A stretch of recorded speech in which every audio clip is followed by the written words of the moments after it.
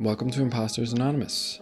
To any first-time listeners, as always, I highly recommend you take a moment to jump back to the intro of the project.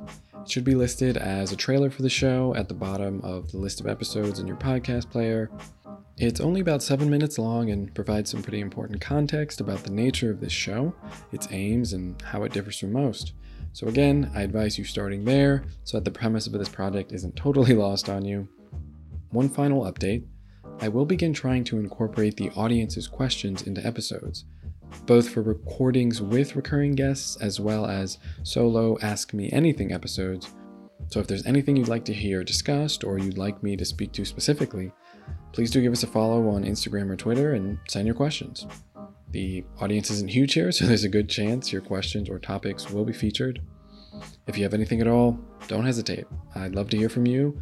And on that note, thanks for giving this a shot, and I hope you enjoy the episode.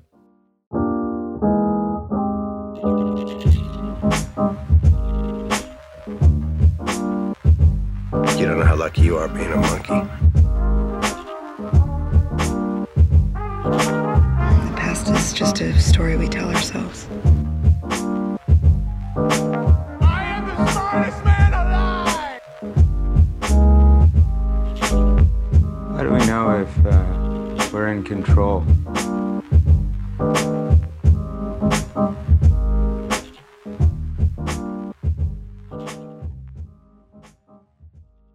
All right, welcome to Imposters Anonymous. John Eric, happy to have you here. How you doing today? Good. I'm doing great. It's been a nice, restful weekend. What is it, Sunday today? Yeah, Sunday. Yeah. So, getting ready to get pushed back into the work week, but excited to be here today. I'm sitting down with you, Brandon. Mm-hmm. Yeah. Do you have any rituals typically to start your days? Are you sort of a habitual kind of person? I am habitual. I need that routine. Yeah. So, love having a hot beverage in the morning. It's typically coffee, but not always. And, I used to think it was for the caffeine, and it probably still is. But I also recently learned that a lot of the times why we enjoy beverages in the morning, like before even like breakfast, Right. is the warmth of it, like a hot beverage. Right. And it like gets our core temperature raised, because I think typically our core temperature is a lot cooler when we're sleeping. So that was a cool thing I learned recently. I'm like, okay, yeah, maybe I'm not addicted to caffeine. Maybe I'm just yeah, especially this time of year. Oh yeah. So that I'm a meditator. So I also meditate twice a day, and it's just a great way to move through transitions throughout our day, throughout our lives. Yeah, absolutely. I was just going to say, and it is an interesting idea, because for a while, I don't actually do it anymore, but I used to work a job where I had to get up very early in the morning, and I'm not a coffee drinker anymore, and I don't really tend to do caffeine either, for some other reasons that honestly aren't super relevant to this conversation. But yeah, I had some complications and I just couldn't do caffeine anymore. And so I would just drink like hot water. Like I would just get like a thermos of hot water, and it really did help.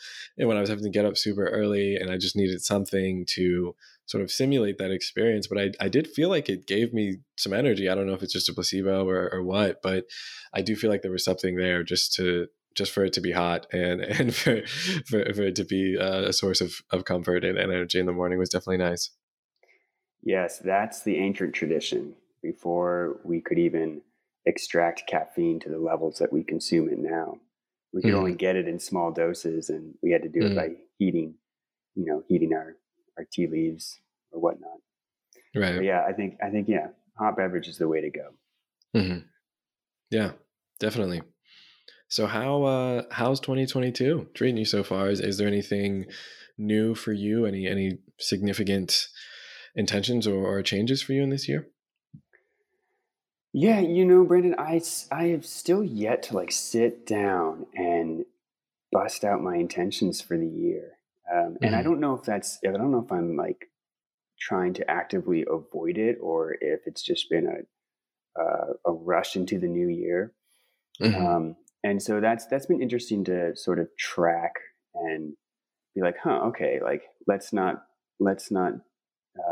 rush into something if it doesn't feel right. But also like, yeah, typically I'm, in the new year, I'm starting to think about like how things went the year before and what worked, what didn't, and how I'm going to stage things for this new year. And I should use this as an opportunity actually to really reflect on that. And kind of the first thought that's coming to me right now is like, I think despite everything that happened in 2021, sort of collectively around us, I feel like I'm going pretty steady, and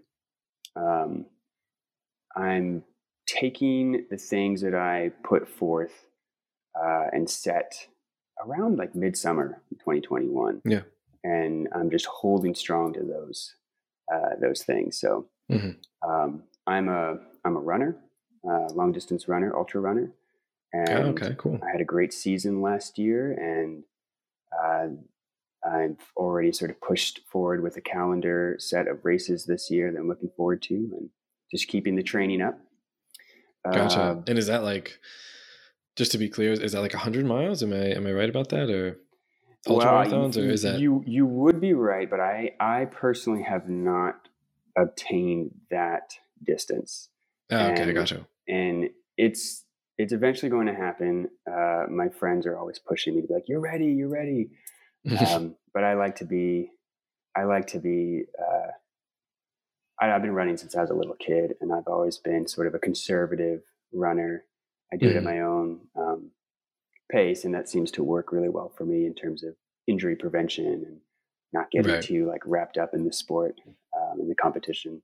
So I've got a 70 miler planned for this year, and that will be my longest distance. Gotcha. Yeah, that's interesting. And for me, maybe a little bit of a helpful jumping off point that is for you or something like that, because I think it's something that's obviously there's a community that really enjoys it, and I'm not a runner myself, so it's always something I'm fascinated by. But at base, what do you feel like is the most fundamental reason that you do it? Like what gets you up in the morning to run 20 miles, 30 miles, 40 miles, whatever it is? What do you feel like is most valuable to you about them? Yeah, I think about this question a lot, as you can probably imagine. And it's a conversation that I've had with many different folks in my life, whether they are runners or they're aware of sort of the ultra running scene and the like amazing efforts that certain, very successful runners have accomplished in their lives. And it's like, yeah, how are folks driven to that extent to do something? And I come from a very sort of phenomenological approach.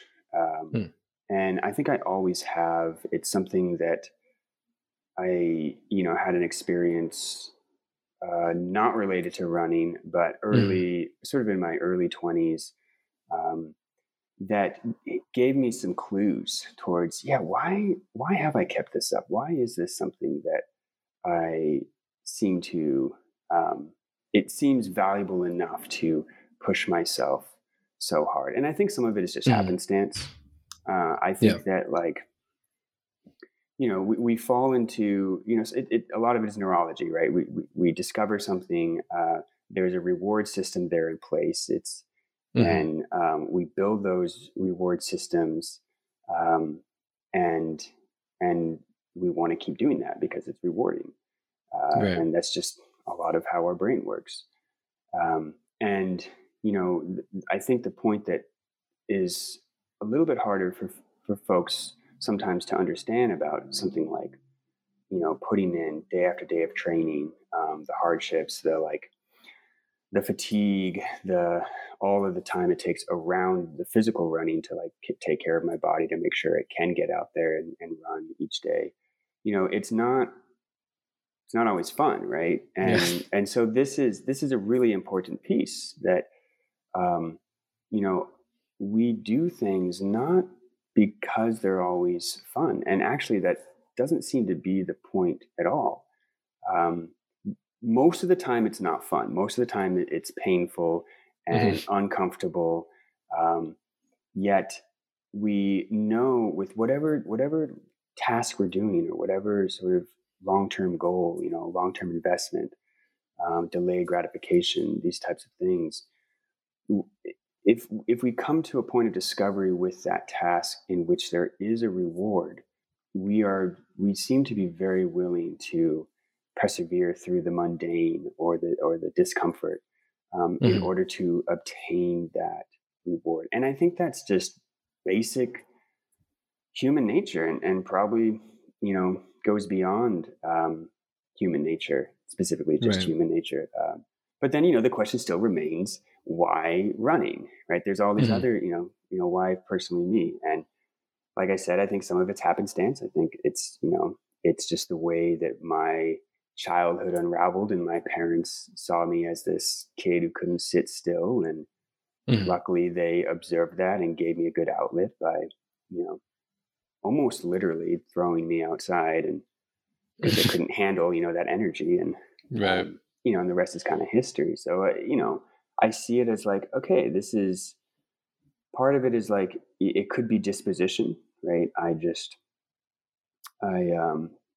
It's built into me, and as a potential, and that potential has been released. And the way the cookie crumbled is it just kept developing, and then not all runners who set out at continue to evolve that relationship and build it into something in which now I've been doing this for 2.5 decades now. So it's turned into something where like there's always something new to discover. There's always something sort of beyond the horizon.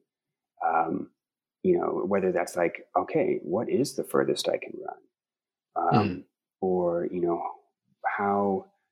what is a state of mind that I haven't tapped into through these, long hours of running?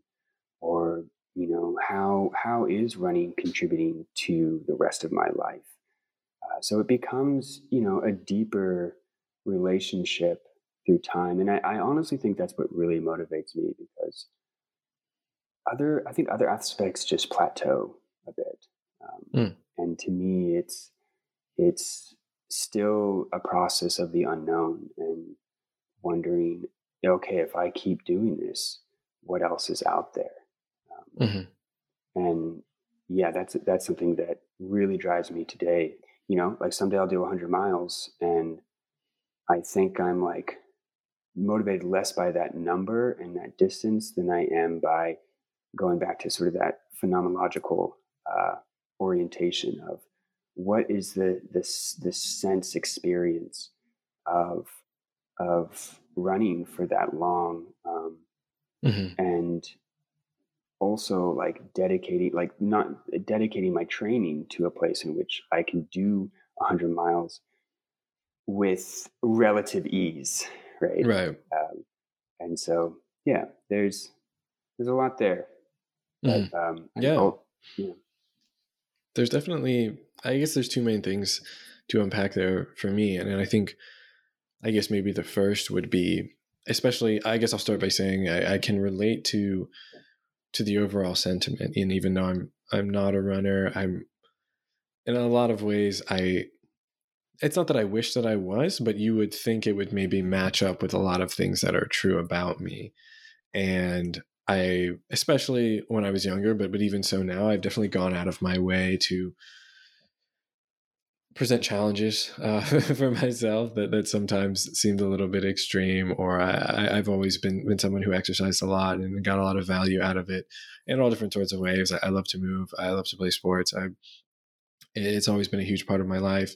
And again, running never quite worked out for me. And there's a whole story to that. And I broke my leg running track in high school, and, just Oh, wow. all kinds of things that long distance running just never quite meshed with me. But, yeah, I guess hopefully I'll get to both of these questions, but the first really is because it's something I'm always thinking about, and I like to always ask people about that I'm able to get to a point of empathy with on this is when you take something that you clearly are, as you spoke to, you're sort of pushing your boundaries, you're always kind of chasing that ever moving horizon, if you will, in a way, and you're trying to see what you're capable of. How do you balance that with also accepting where you are, and being satisfied with where you are, and not being too driven by this kind of I guess somewhat cyclical aim of just always moving forward, this very natural human condition of we always just want to see what's next. We're curious, and we're always kind of looking around the corner, or we're at the top of the mountain and we're kind of looking to the next one. I mean, that's a lot of the fun of life, but at the same time, a lot of the pain of life is not being able to be okay with where we are. And so, yeah, it's always one of these big paradigms that I always think about, and I'm just curious how you think about it, and then how you try to balance that given this sort of natural ambition you have on this front. Yes. So relevant. Such a great question, because one way I've looked at it is, running has been the best teacher for that paradigm or that lesson of balance,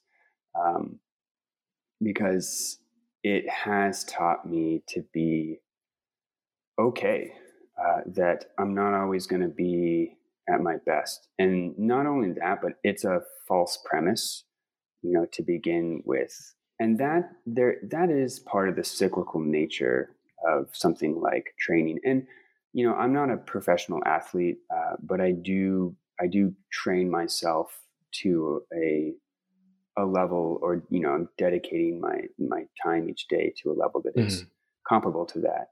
And, any professional athlete will tell you that there are limits to what the physical body can do within let's call it a training block, a given session of training. And so we have to work with that. We have to know what that limit is and come as sort of close to that limit as possible in order to peak at the right moment.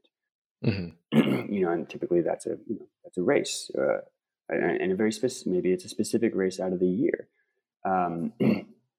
And so part of the answer to your question is that I've learned how to sort of see the future in my training, project myself to where I want to be at, and then come back to the present moment and be very realistic about where I'm at, and being content with where I'm at, because I have to accept where I'm at in order to progress in the way so that I can reach that goal in the future. And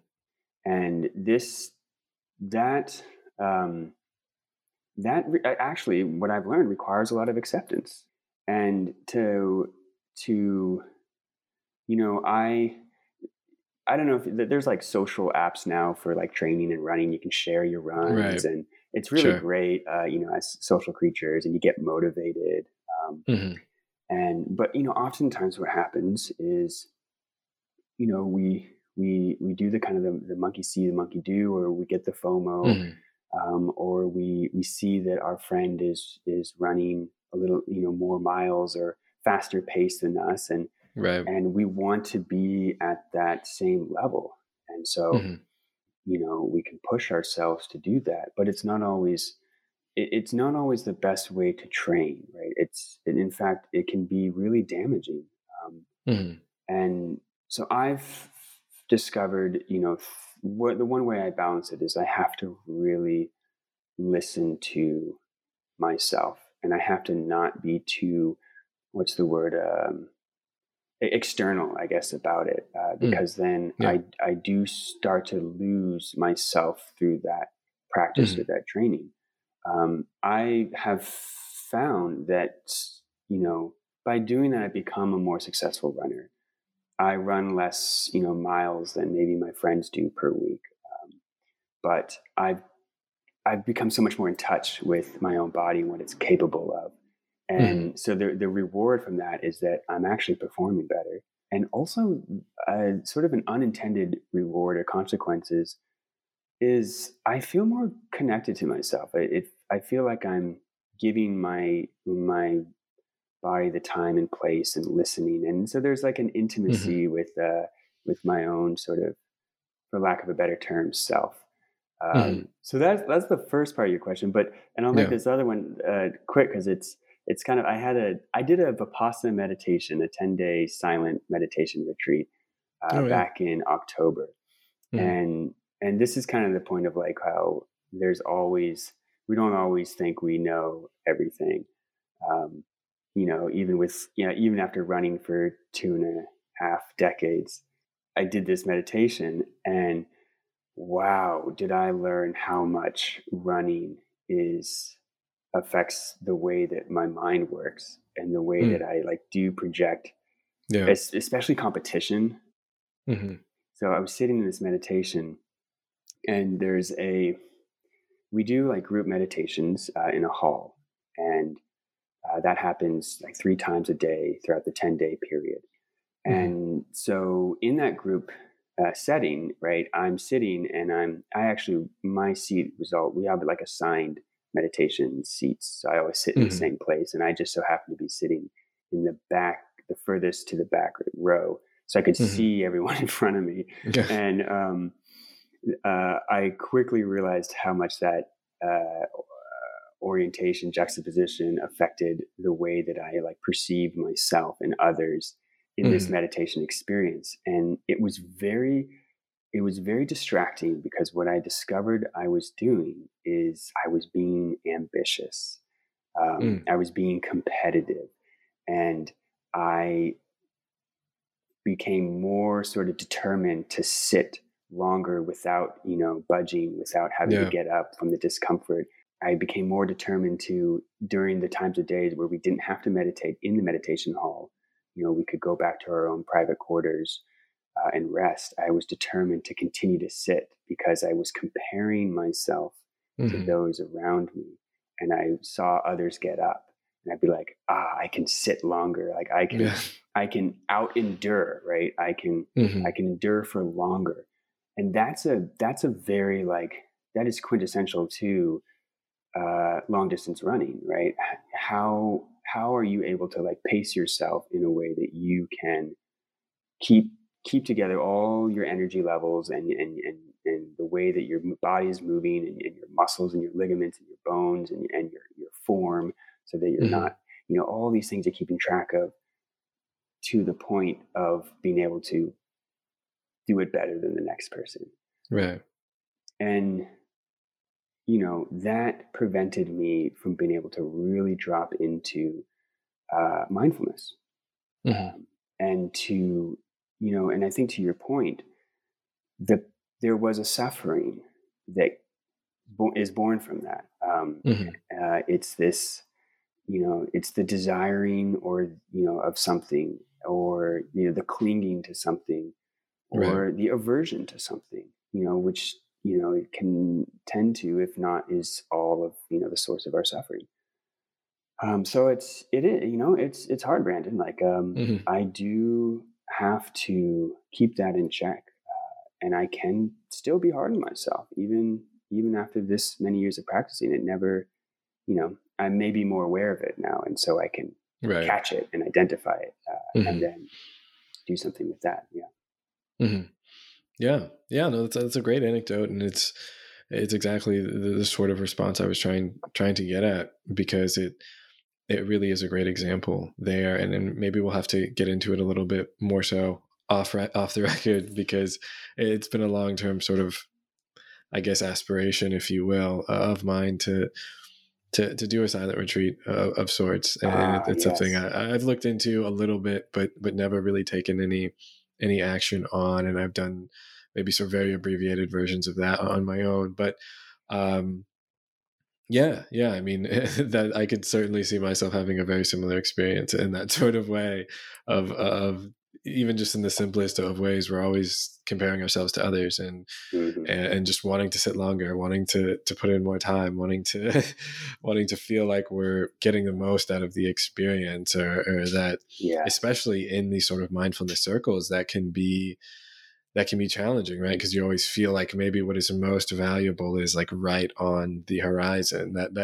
if I just sit a little bit longer, something different is going to happen, or like this sort of state chasing sort of Yeah. perspective that sometimes people get looped into through things like meditation. That you're waiting for something to happen, you're waiting for something to change, and you're just kind of, there's kind of this, I guess, cat and mouse sort of metaphor that I often lean on, in that sense that you're just waiting, right outside, and you're in a lot of ways missing the point by by Yes. expecting something to change, by expecting that, hey, I'm doing this 10-day silent retreat, like I need to come out of this with some big, Right.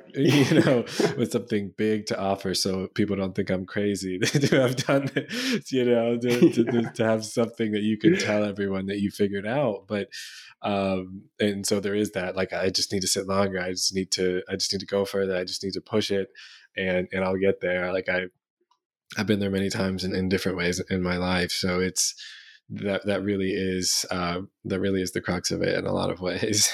Yeah, and it's a lovely sort of beautiful paradox that it serves a purpose. Like, and I think it's like but it's superficial in the sense of if it gets us there, great, Hmm. right? Just like like competition, for me with running motivates me, and Hmm. it gets me Right. disciplined.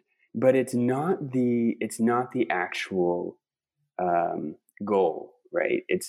It's not the ultimate goal, to win the race, Right. but it gets me there, if that makes Hmm. sense. Yeah. Like, I had to accept during the Vipassana that I was coming at it from this very determined, running mentality place, because that's what allowed me to sit for long periods of time, and Hmm. to kind of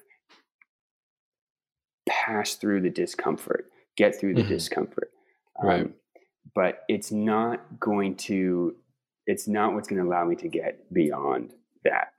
Hmm. In fact, I have to take that and I have to let it go in order to actually, uh, let's say, transcend from that state. So it's useful, and Hmm. it's I always I say this to sometimes to the annoyance of my friends or family, but I say, like, we're all runners. Like, whether you see yourself as a runner or not, like, running is the human endeavor. It is that, like, for one, just from like a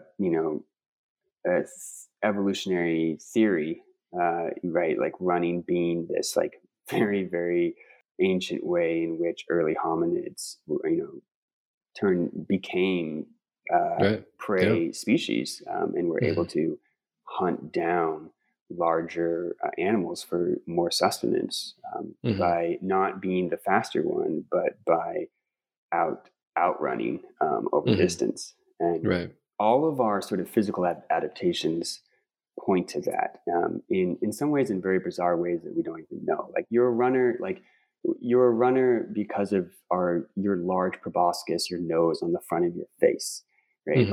Like that is an adaptation. That's a physical adaptation, which means it's for a physical um, feature. Hmm. It's something that has to do with our physical environment, Hmm. and it's the all the beads of sweat that come out in almost every part of your body when your heart rate is up and you're exercising. Like, that's not a typical adaptation you see in nature. Like that's a very Homo Right. sapien adaptation. We have one of the most incredible cooling systems that has ever existed. In the evolution adaptation of this planet, Yeah. and that's all to be able to, from this theory, right, is to be able to run very long distances in hot, harsh conditions.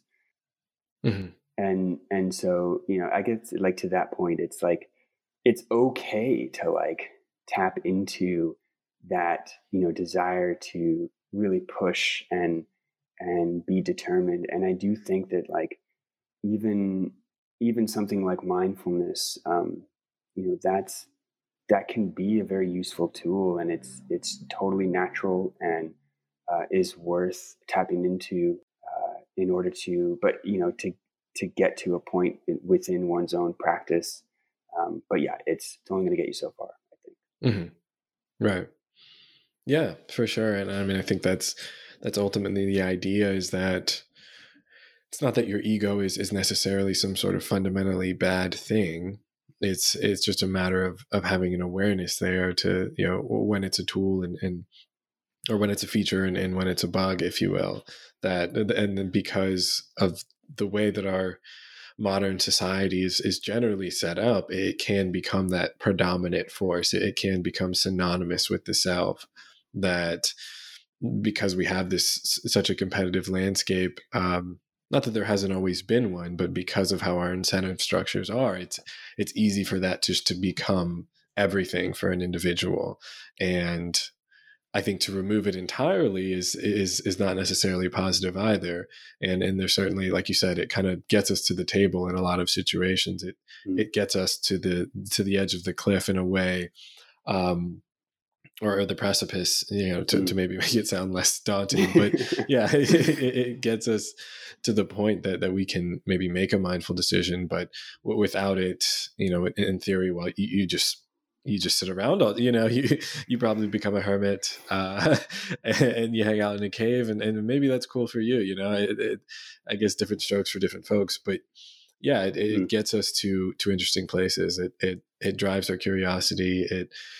It brings us to the table, as long as we can, still have some distance from it at a certain point and be aware of it and not be totally controlled by it. I think that's sort of the middle ground we want to try to find, but much easier said than done. But yeah, that is true. That is very true. Yeah. But I guess the one thing I'll jump back to before I forget, which was, and I guess this will be a little bit of a segue to something else, is the reason, and you've spoken to it on I guess maybe a little bit of a surface level, but this idea, I guess, as I spoke to before, that I think, and for a lot of reasons, I would like to run. I'd like to be someone who's better at it, and physiologically, it's something I've had challenges with, with injuries and things of that nature. But one of the main reasons is just because you get to spend more time outside. I mean, obviously you can just stand outside if you want to, but yeah, the fact that you are, moving through space, and you're getting to not just enjoy where you currently are, but it takes you places, right? It takes you places in the natural world, and allows you, especially if you achieve a certain competence with it, to be able to sort of tap into your environment, to pay attention to things, to have a different sort of relationship with your natural environment, which I know from what I know about you is very important to you, and something that I always look for excuses to spend more time in nature, and I like to hike a lot and things like that. But yeah, I think running is just another portal to that, where if you're doing that every day, you're getting to see new spaces, you're getting to see new places, you're breathing clean air, you're getting some sun, you're getting a lot of valuable things at base right there. But all that to say, I'm definitely curious if you can maybe just speak to the importance of that sort of relationship with the natural world, and what that's done for you. Yes, certainly. So I come from a premise in my life's work,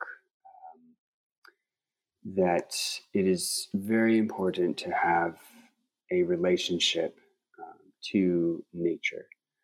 And, you know, the reason or the way that I've come to that sort of why I give that significance Hmm.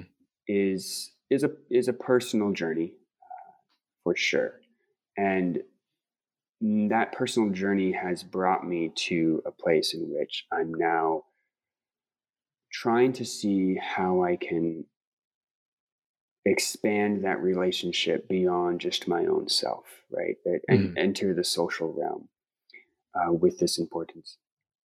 And so, I mean, I can sort of talk about a little bit about that personal um, journey, but I do want to start with saying that there are,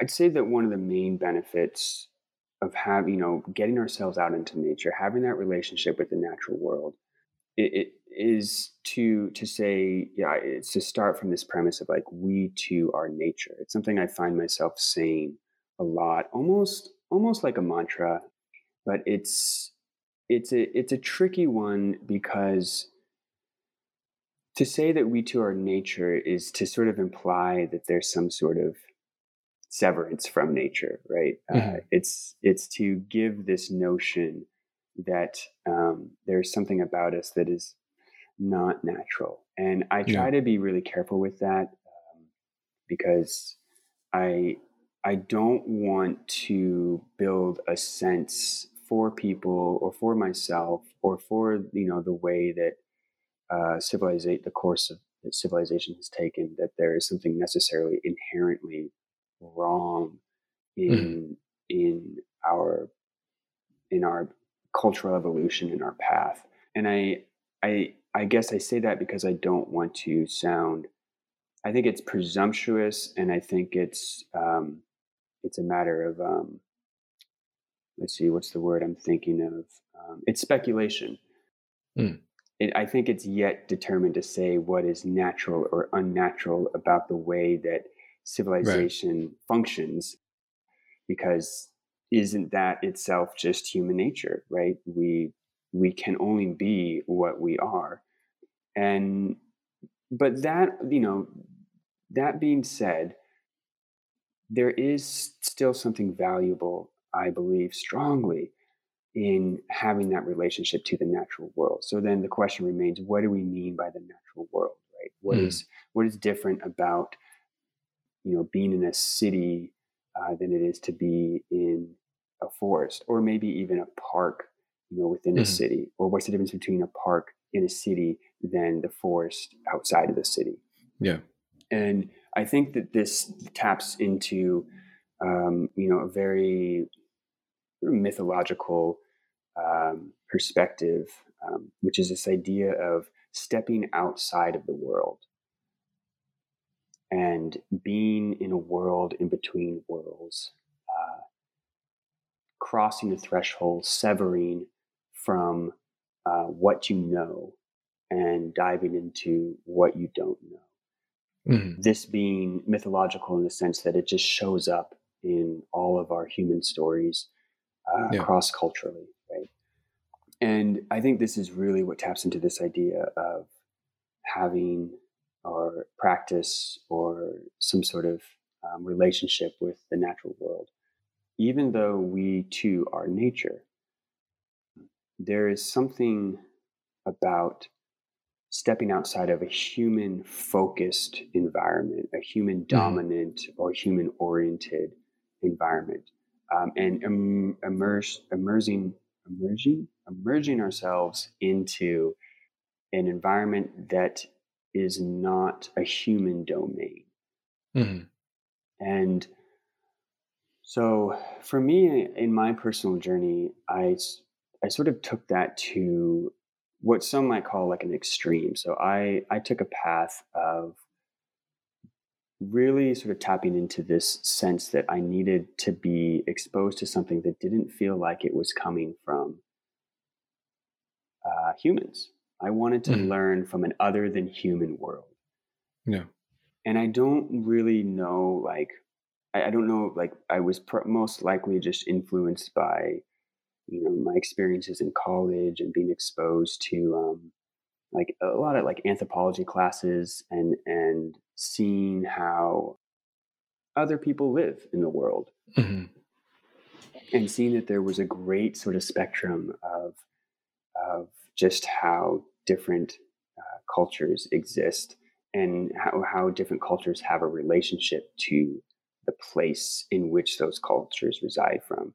And so I, in college, ended up going to Hawaii for an environmental science program. It was like an 8-week course to Mhm. use scientific method to explore a region and to dive into understanding ecology Yeah.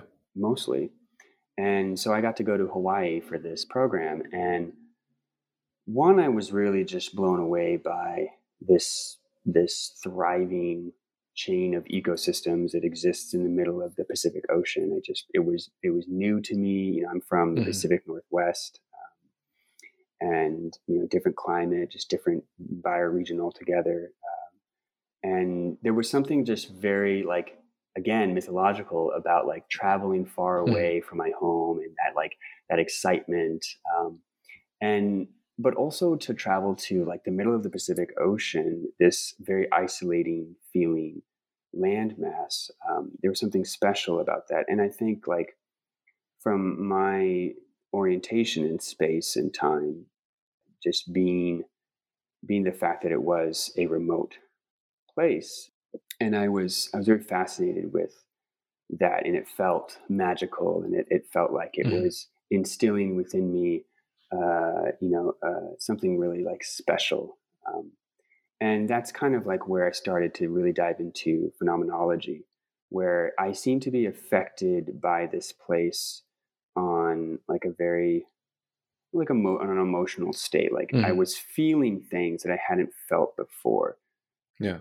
towards a space and a place. And I was so like curious by that, the how strong those feelings were. And I was like, whoa, like where is this coming from? Because on one level it's just coming from me, but it's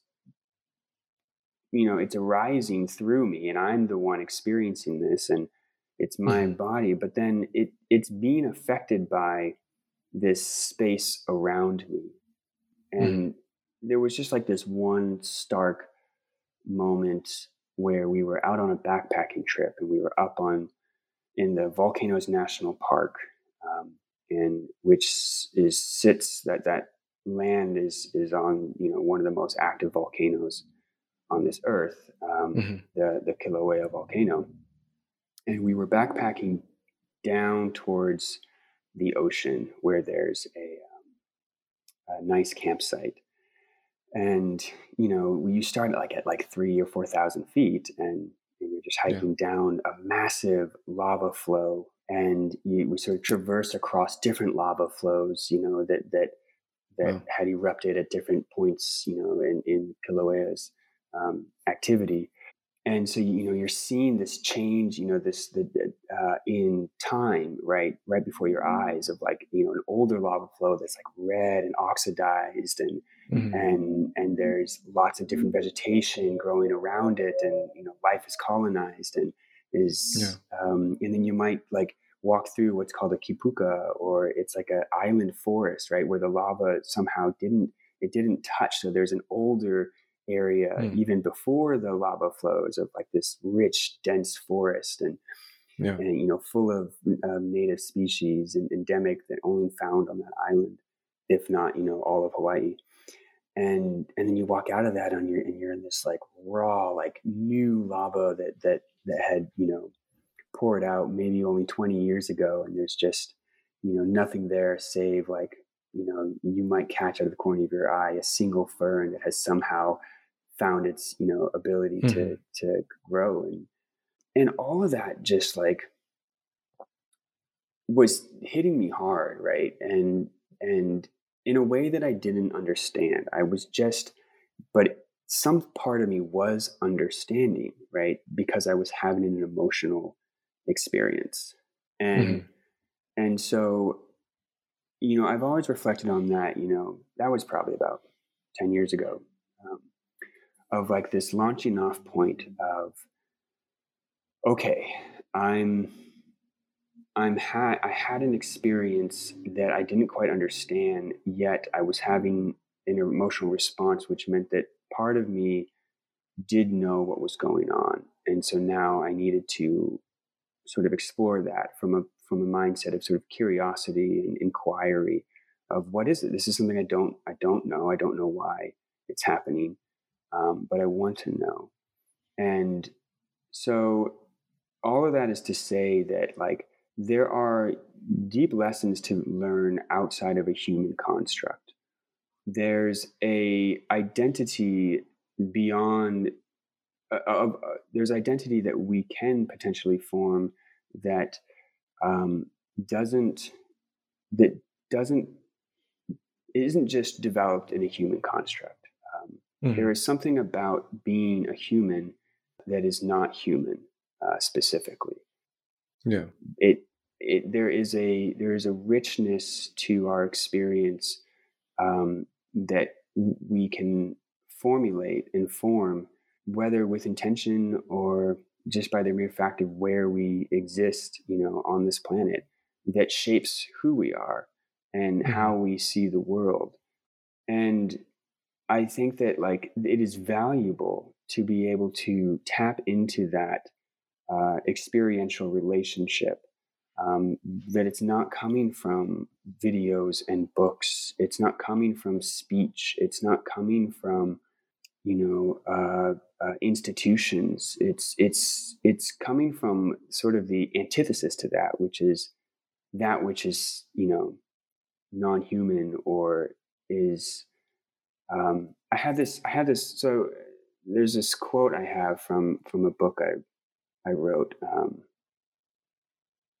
and was talking about me and a friend going on this backpacking trip, and finally getting out, into the wilderness. And he said that we reveled in releasing our bodies into the natural world, where nothing in sight was human organized, where all was self-organizing. And we can talk about this a little bit more too. You mentioned the ego and what how we are serving ourselves, or how we are serving the world. And yeah, to wrap ourselves into an environment which everything seems to be existing to serve something other than itself, is something that is very hard to see, I think, in a human-built world. Yeah. Yeah, I mean, it's definitely, it's challenging. I think, and maybe to your previous point, it's from an evolutionary perspective, we got here for a reason, and in a way, you could argue that we're unique, but in a very real sense, you could argue that we're not unique at all, and that we got here by the same forces and drives as any other species. So it's easy to look at our modern world and feel like it's so distant from how things are more, quote unquote, naturally. And I think one of the biggest fundamental challenges of existing in this time and space that we do is that our technology has developed or even, quote unquote, evolved at a rate that is just unbelievable and totally unmatched by our actual hardwiring, if you will. That the software has far surpassed the hardware, and so at base we're probably pretty much still the same species that we were a million years ago, when everything around us was so different, and our technology has pushed us to this point where there's this disconnect between what our hardware is and the software that we are always running. And so I think for me, that's often where I see the disconnect, is that our hardware still is what it is, and we can't really help that. And we can try to better understand that, and we can try to optimize for that in a way and create a world that suits that. But it's not like we made those decisions. It's not like anyone really made that decision for us, but we have developed the way that we have as far as societies go. And it's, as we sort of talked about before, it's always, I think, in theory, based on this idea of just progressing, right? And to what end? Well, that's the big question, right? But we've just been progressing, and we've been, we've been growing, and we've been doing more, and we've just been creating more of ourselves. I mean, that's what our drive is to do. But we've never necessarily on a large scale stopped and said, well, how is this really matching up with what our hardware is? And that's for me that big question that I think has to be sort of leveled at big tech and political leaders of anyone who's making decisions out there. Is are we creating the sort of world that makes sense for what we are at base? And I think, my visceral response is to say no, but at the same time, it's this paradox that we're sort of juggling here, because I mean, we created it. We are the ones who have made this world around us. And so what are we doing besides acting out our nature? And who am I to say that we're somehow off course, right? I mean, that maybe there is some sort of broader aim, there is some broader understanding that I'm missing. But I guess to maybe get back to your point just a little bit more, I think it's hard living in this everyday world, especially living in a relatively normal, modern city, if you will, to see how nature really functions, and to understand that on a very basic level, that everything has a place, everything has a role, everything in a way exists for a reason. And I do find a lot of comfort in that. And that's why I originally kind of got into evolutionary biology, just in a very in a novel way, to be honest, more recently, and certainly in a very amateur way, but to be able to sort of begin to connect the dots and understand, oh wow, like, okay, this is kind of why we are the way that we are, and this is how this kind of makes sense, or this is how this maps onto other species, and this is how we're the same, and this is how we're different, and this is how we're maybe doing some unhelpful things, but this is how we're also doing a lot for this planet as well. And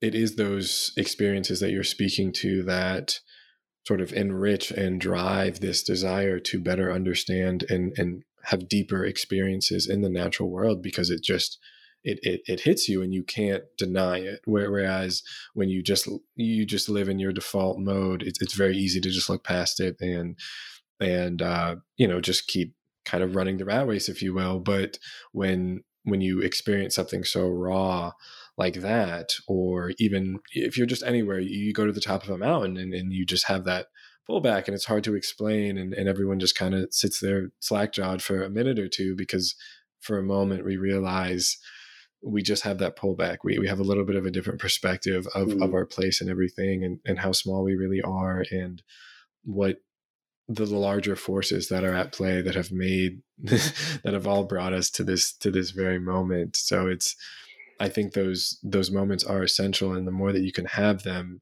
the better. Even if it's as simple as just looking up at the stars at night, it is a big one for me, where you just are like, fuck, Yeah. this is that's such a good one. Yeah. Mm-hmm. Because it's there. It's all like the stars are always there, right? And they're above us, so they're accessible, unless you're in, a lot of light pollution. But I think, to your point, it's the stars would allow us, for example, is to break through something. It's to break through some kind of barrier that is keeping us from seeing something beyond a human scope. And from a phenomenological standpoint, it has to come from, I think, one's own bodily experience. And because we can intellectualize it. There are, scientists evolutionary biologists or astronomers or, climate scientists who are giving this notion of, hey, there's a whole system out there that is bigger than us, and we are impacting it because we exist within it, and we are a dominant species.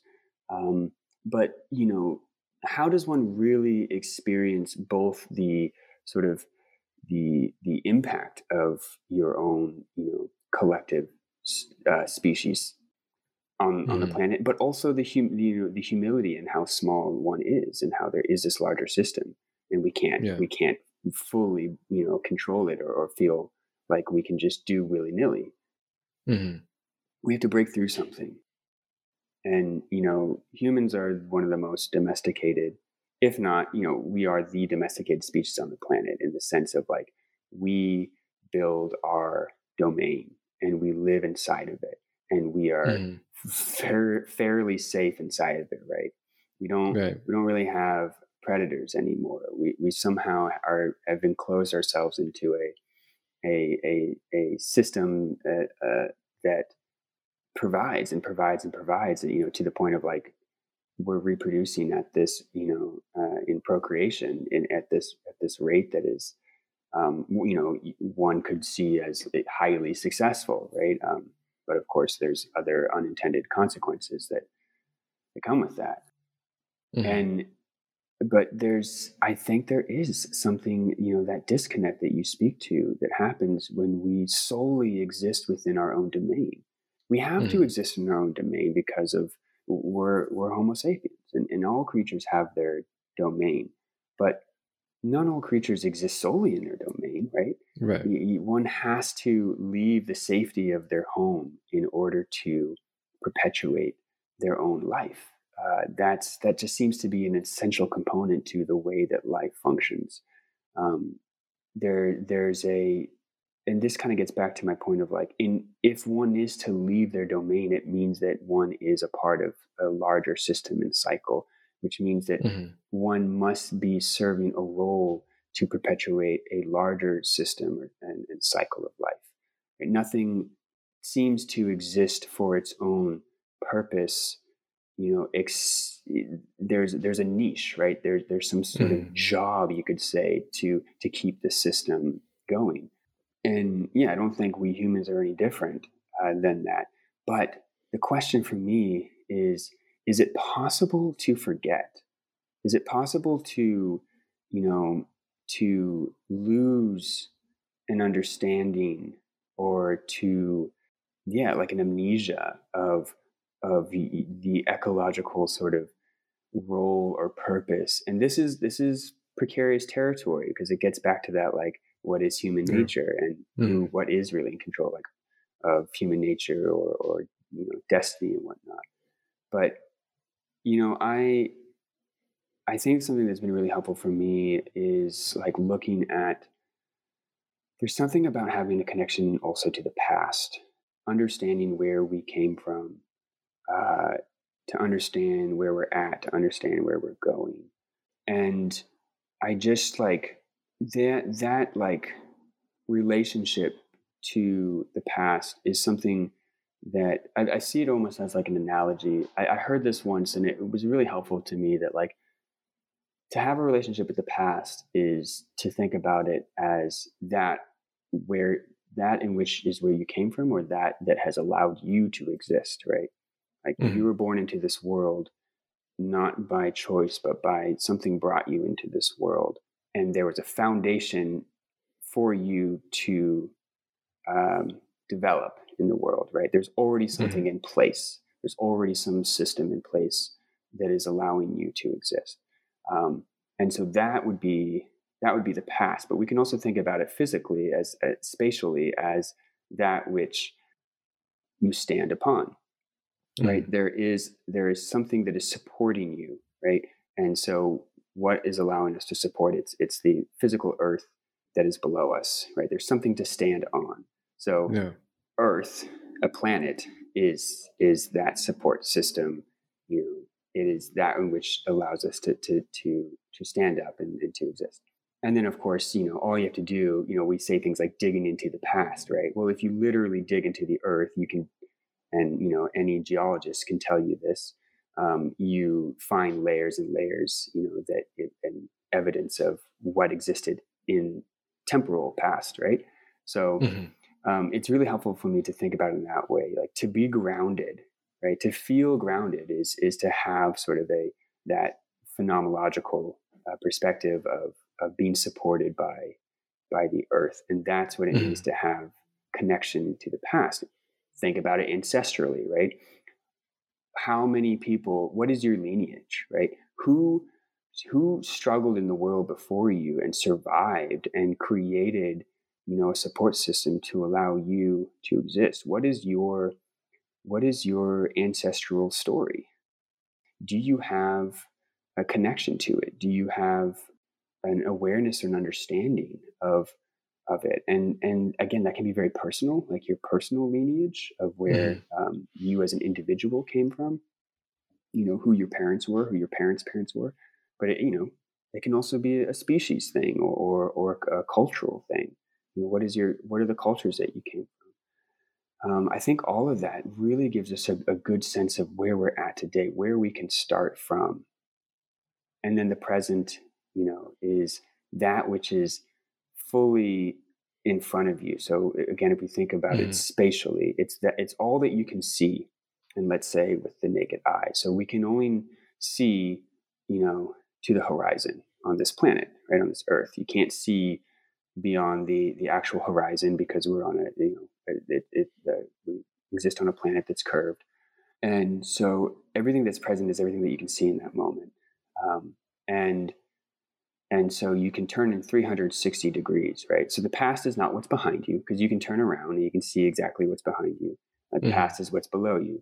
The present is everything within a 360 degree perspective that you can see. And that's what it means to be, present, to be present with those elements in your life.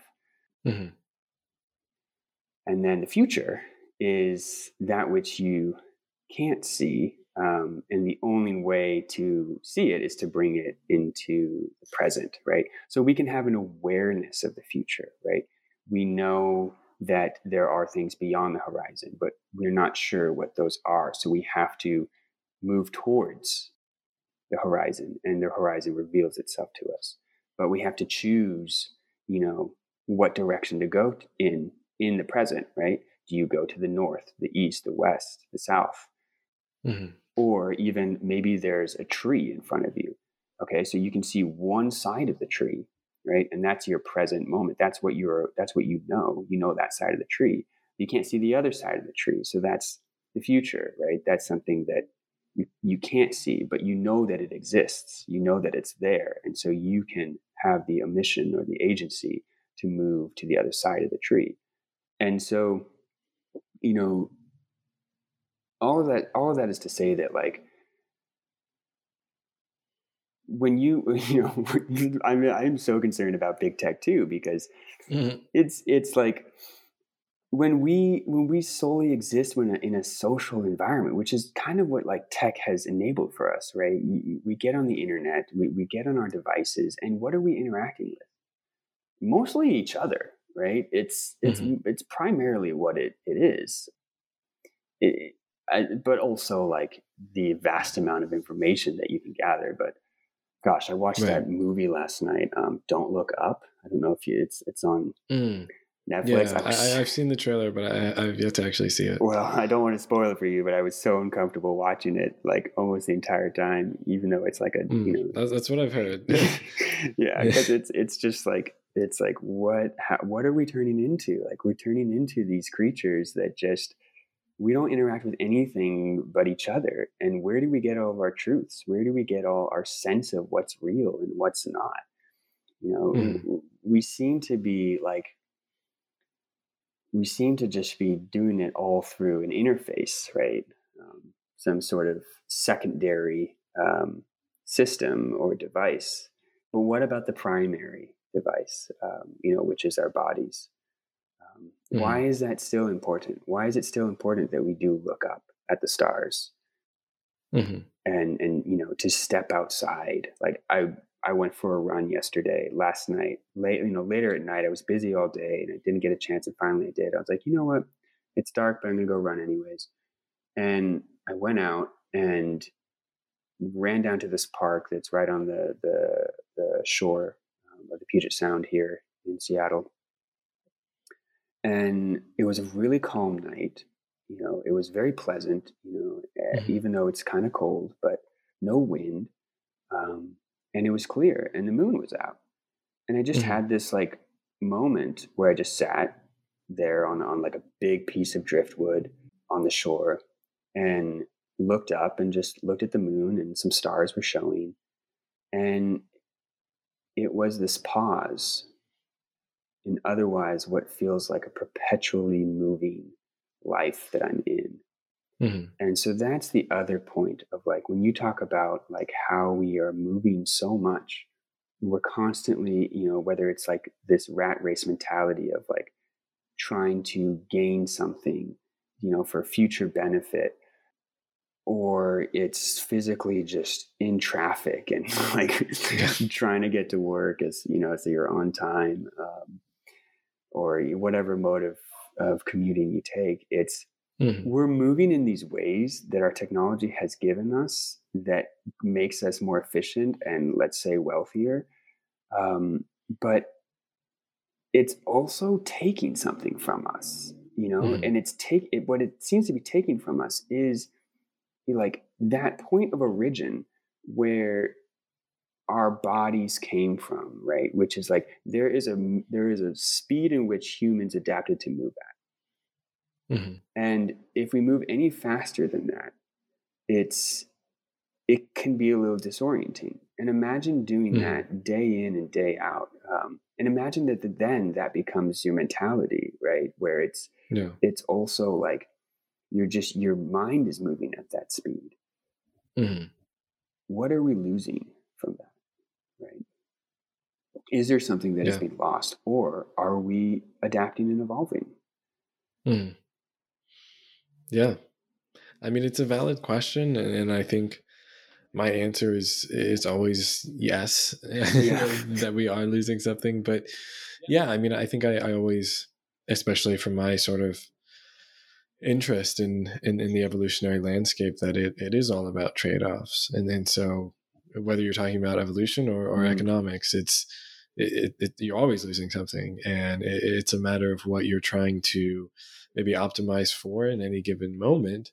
And you want to try to make decisions where you feel like what you're gaining is better than what you're losing, but you're always losing something. And I think we want to try to make those trade-offs when we feel like the loss or the risk or whatever it is worth it. But I think we often exist as though there are just these ultimate wins that have no costs, and just because the costs are subtle, or because they're progressive in a smaller way, and that we can't understand or predict them very well in this moment. But in my opinion, the null hypothesis always has to be that there's a cost that is relatively proportionate to the gain. It's just a matter of it's a matter of priorities, at the end of the day. And what makes a tortoise different from a rabbit is actually something I've written about a little bit, just as a fun thought experiment from the old Aesop fable. But it is, one's not better than the other. They just have very different reproductive strategies, and it creates very different things based on that if you allocate resources towards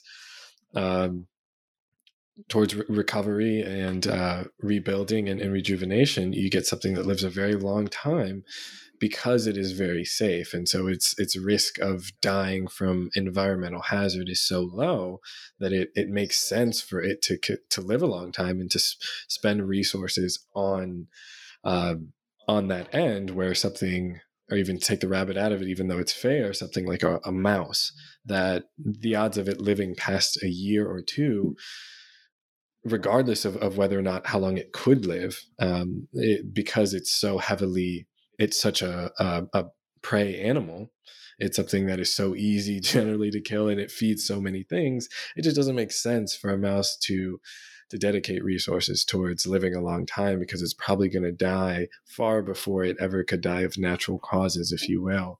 But yeah, I mean, that's just one example, and it exists throughout all of nature, throughout our bodies, the way that we've evolved, and everything. We're always, even our brains, right? We gave up so much to have these big brains, and sometimes I wonder if it was worth it. Right?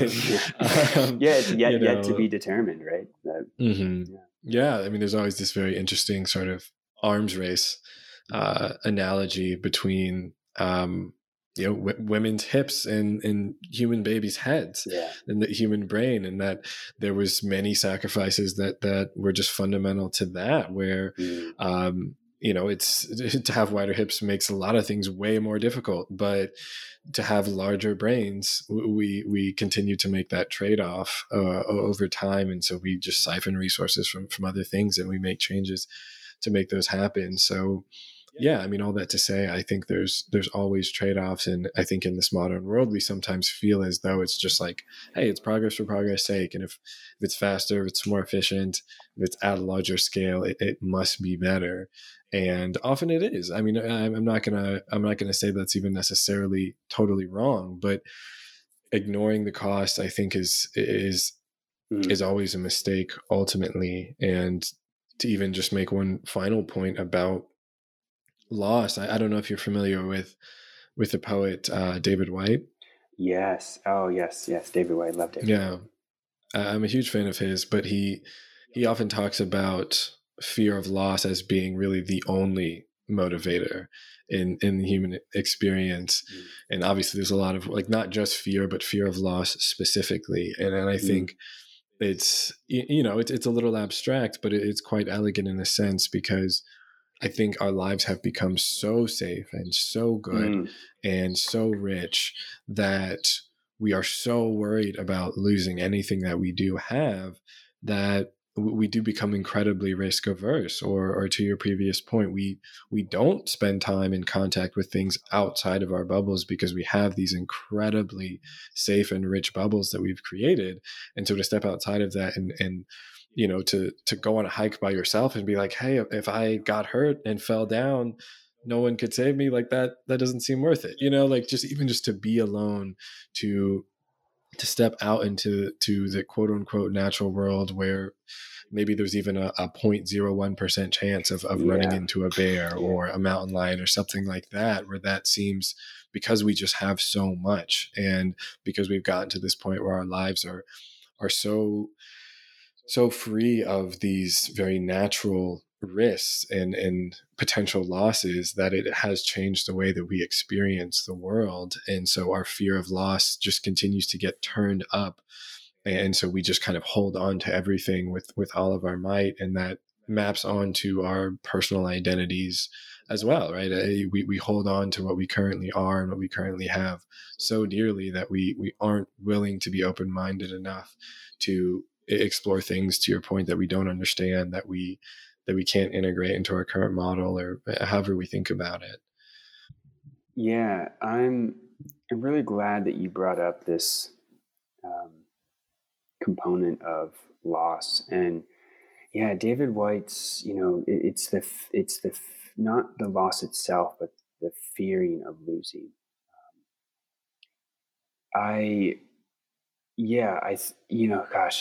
Whenever I read David Whyte, it just like, yes, it's so true. It's so true. It's so simple, but it's exactly how I feel. But the fear of something is, I think, is such an intimate relationship.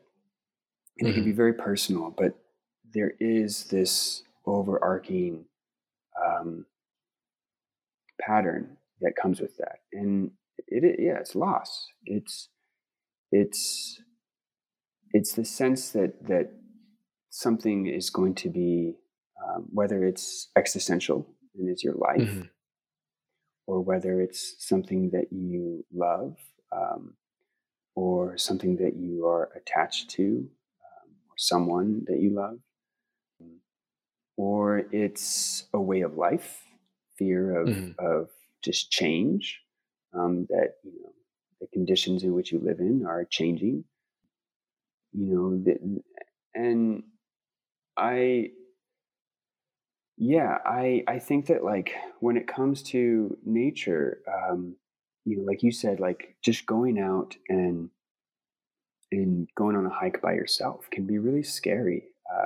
Because yeah, what if something happens, right? Especially if there's no other people around, and you fall and you hurt yourself, and you could be stuck, and you could die, or you could just suffer a lot of pain, and you don't know Yeah. what is going to happen. So that loss of security that you're so used to. There's something we use in sort of the like outdoor guiding world, because I used to be a outdoor camp counselor or a wilderness guide, Yeah. and we often use sort of the two metrics, which is actual risk versus perceived risk. hmm And we use that in order to take a group out into the wilderness and make decisions, in the wilderness to keep everyone safe, or to keep ourselves safe. Like if you are going on an adventure, you're going to climb a mountain, you have to be able to assess, what risks are you willing to take? And one way to make that decision is to discern how much of this is just a perceived risk versus an actual risk. Like how much does this Right. just feel really scary, but the actual risk is less than 1%. hmm Because, and we do this all the time, right? We do this every time we get in a car and drive somewhere, Right. right? We're taking a risk, but we get used to it, and we're not always that rational when it comes to asserting risk. Yeah. And so then there is this other component to it of like, it's for me, one way I've really looked at it is a fear of lack of control, right? Like I'm way more stressed out when I'm in the passenger seat of a car than I am behind the wheel. hmm And it's just a matter of I don't feel like I'm in control. hmm And I think that is the part of what the epitome is, to be out in nature or to be in an environment that is not of human design. hmm It's to lose control, and I think that like for me, I now like when I go into nature, I'm at peace. I'm relaxed. I'm comfortable. And sometimes, a lot of the times more so than, here in the city where I grew up. hmm And I don't think it was always the case that way for me. It is something that developed over time. But I think that, there is a valuing of a relationship to something in which you are not at the center of it, or you're not in control, Yeah. that you're in an environment, in which there are not just dangers that you can't perceive, but also that you're in an environment that is, there's actually something like, I think it does like tap into a bodily response that is kind of, I don't know, I guess primal. It's Yeah. going to heighten your senses, right? Because your body is like, oh, this is something that I evolved in, right? And hmm what it evolved in is an environment that is not completely understood, or that you hmm have complete control and power over. Yeah. And that's actually like I love that feeling, and it's a feeling that one can cultivate. It doesn't have to be something to fear. It's just activating, a response in the body that otherwise, may not always be active, especially and then often, like there's kind of like sort of an example of like, I mean, it's not to say that like our human built environments are devoid of challenge and struggle and losses and threats and Right. risks. Um, it's it's it's more to say that like there's that actually like nature can be a really safe place to build a relationship and contentness Hmm. with that, those inevitabilities of life. Yeah. And because it's activating things that aren't going to necessarily like, you're taking a break from your life by getting out into nature. Hmm. You're still, you don't have to worry so much about starving and the weather, because you're going to be out in it, temporary. And even if something does happen, there's, you've put safety nets in place. You've told people where you're at and when Hmm. you're supposed to come back. It's hardly any less dangerous, but yet it can bring a context to your own life that I think is invaluable, because of that sort of primal activation that occurs. Hmm. Yeah, definitely. I mean, I think it is often all in. I guess maybe a better way of putting it is that we there is just often a huge valley between these two things that you originally spoke of, as far as perceived risk and actual risk, and it's very hard to decipher sometimes how much of that is just us, right? Is just internal, or is just our own baggage, our own misunderstandings, and how much of that is real and worth considering. And I think that's why we sort of crave these sorts of experiences in life that feel risky, but in fact are not. And Mm, something like a roller coaster, right. or even a horror movie, or a haunted house, whatever it is. I think everyone has a version of that they enjoy, because often our lives are so removed from that sort of, I guess, and not to conflate this with the sort of stress and anxiety that often plagues people, but that in some ways these things are natural states that aren't fundamentally bad either, and that we in our more basic state, we're used to experiencing more real, more actual risk, more healthy, if you will, stress and anxiety to stay alive. And now we don't get as much of that from real risk. It's more perceived. And so to be in a Mm, context in which we mm, get a little bit of that same physiological response, but we know, like, I'm strapped into this thing. It feels like I'm dying, but yeah, I know that I'm not. yeah, And that can be this sort of joyful thing that is a little bit perplexing from the outside, when you're like, yeah, why would you bungee jump, or why would you jump out of an airplane, or whatever it may be.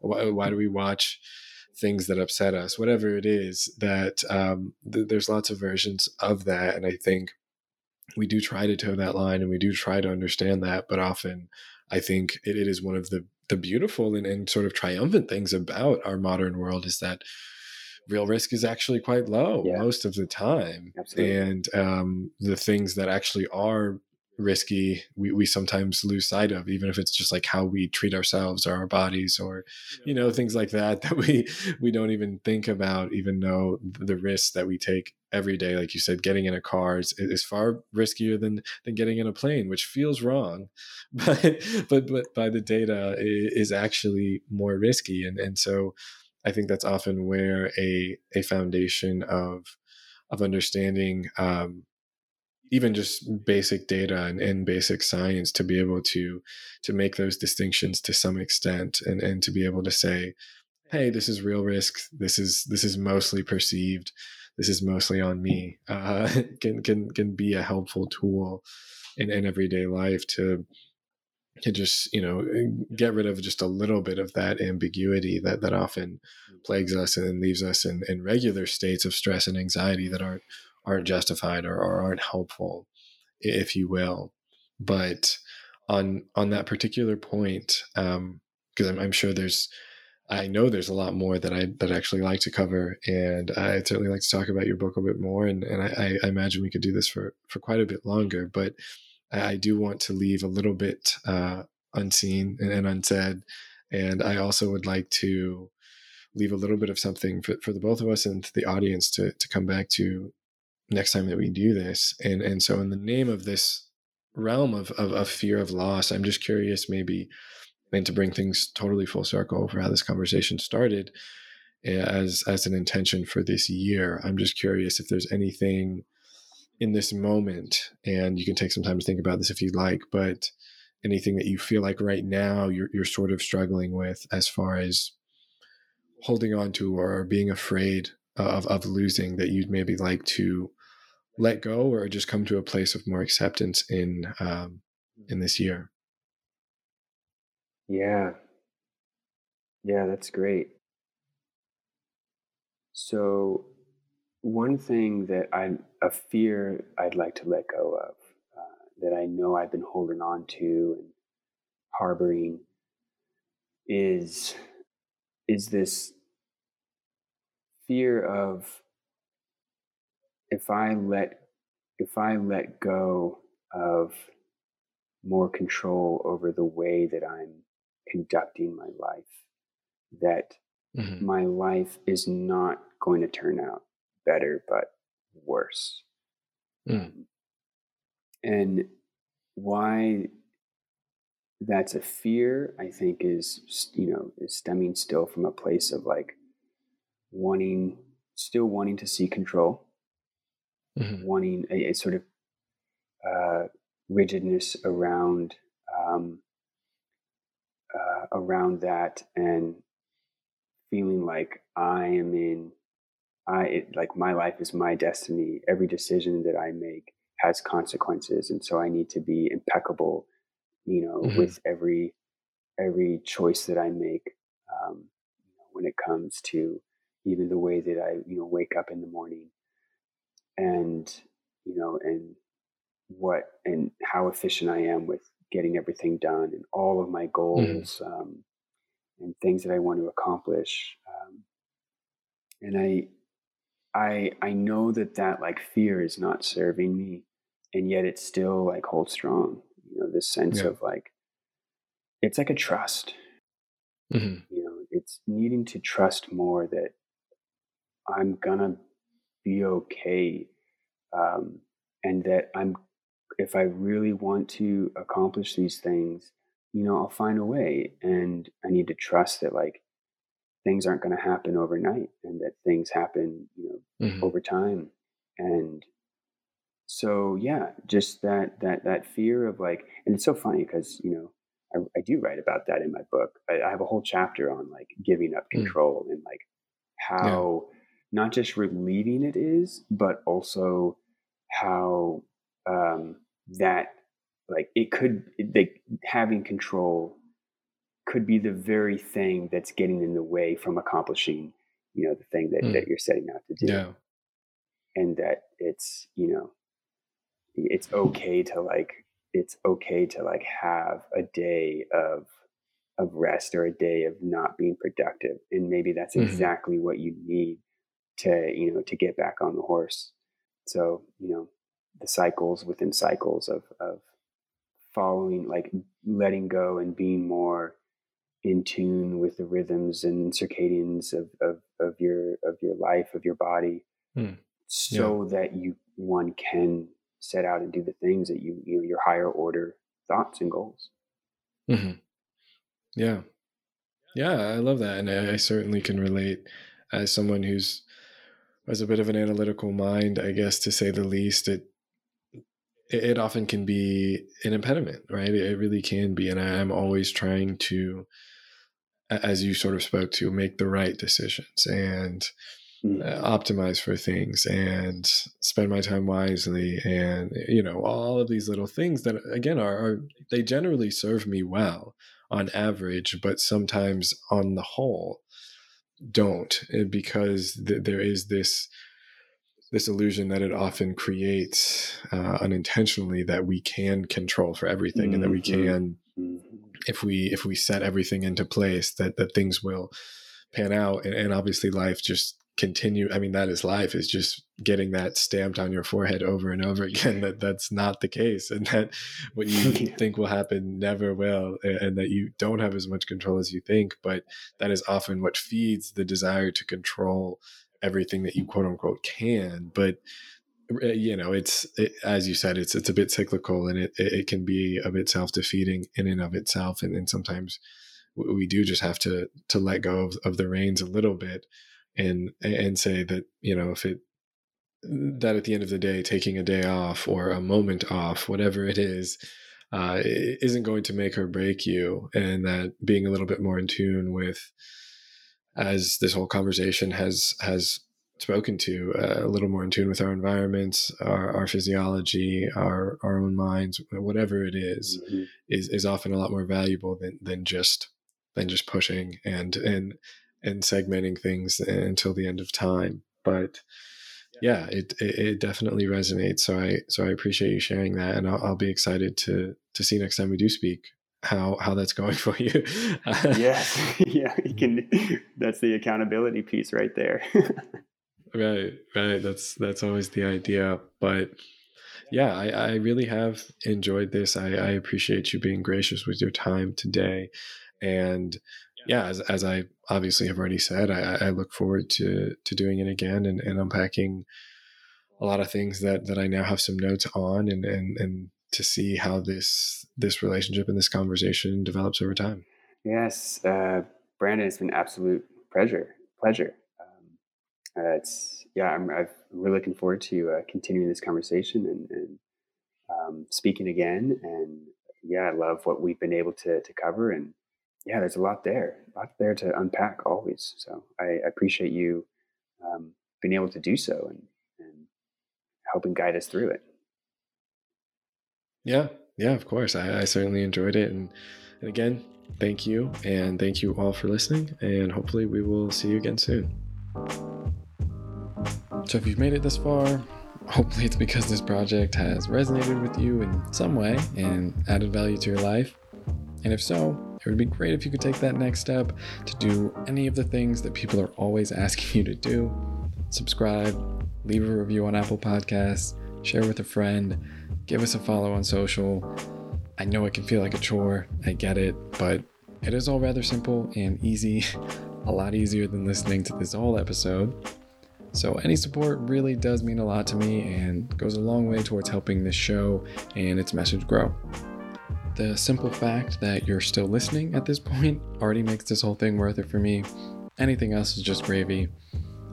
Remember, again, please do send your questions and topics to @ImpostersAnon on Instagram and Twitter.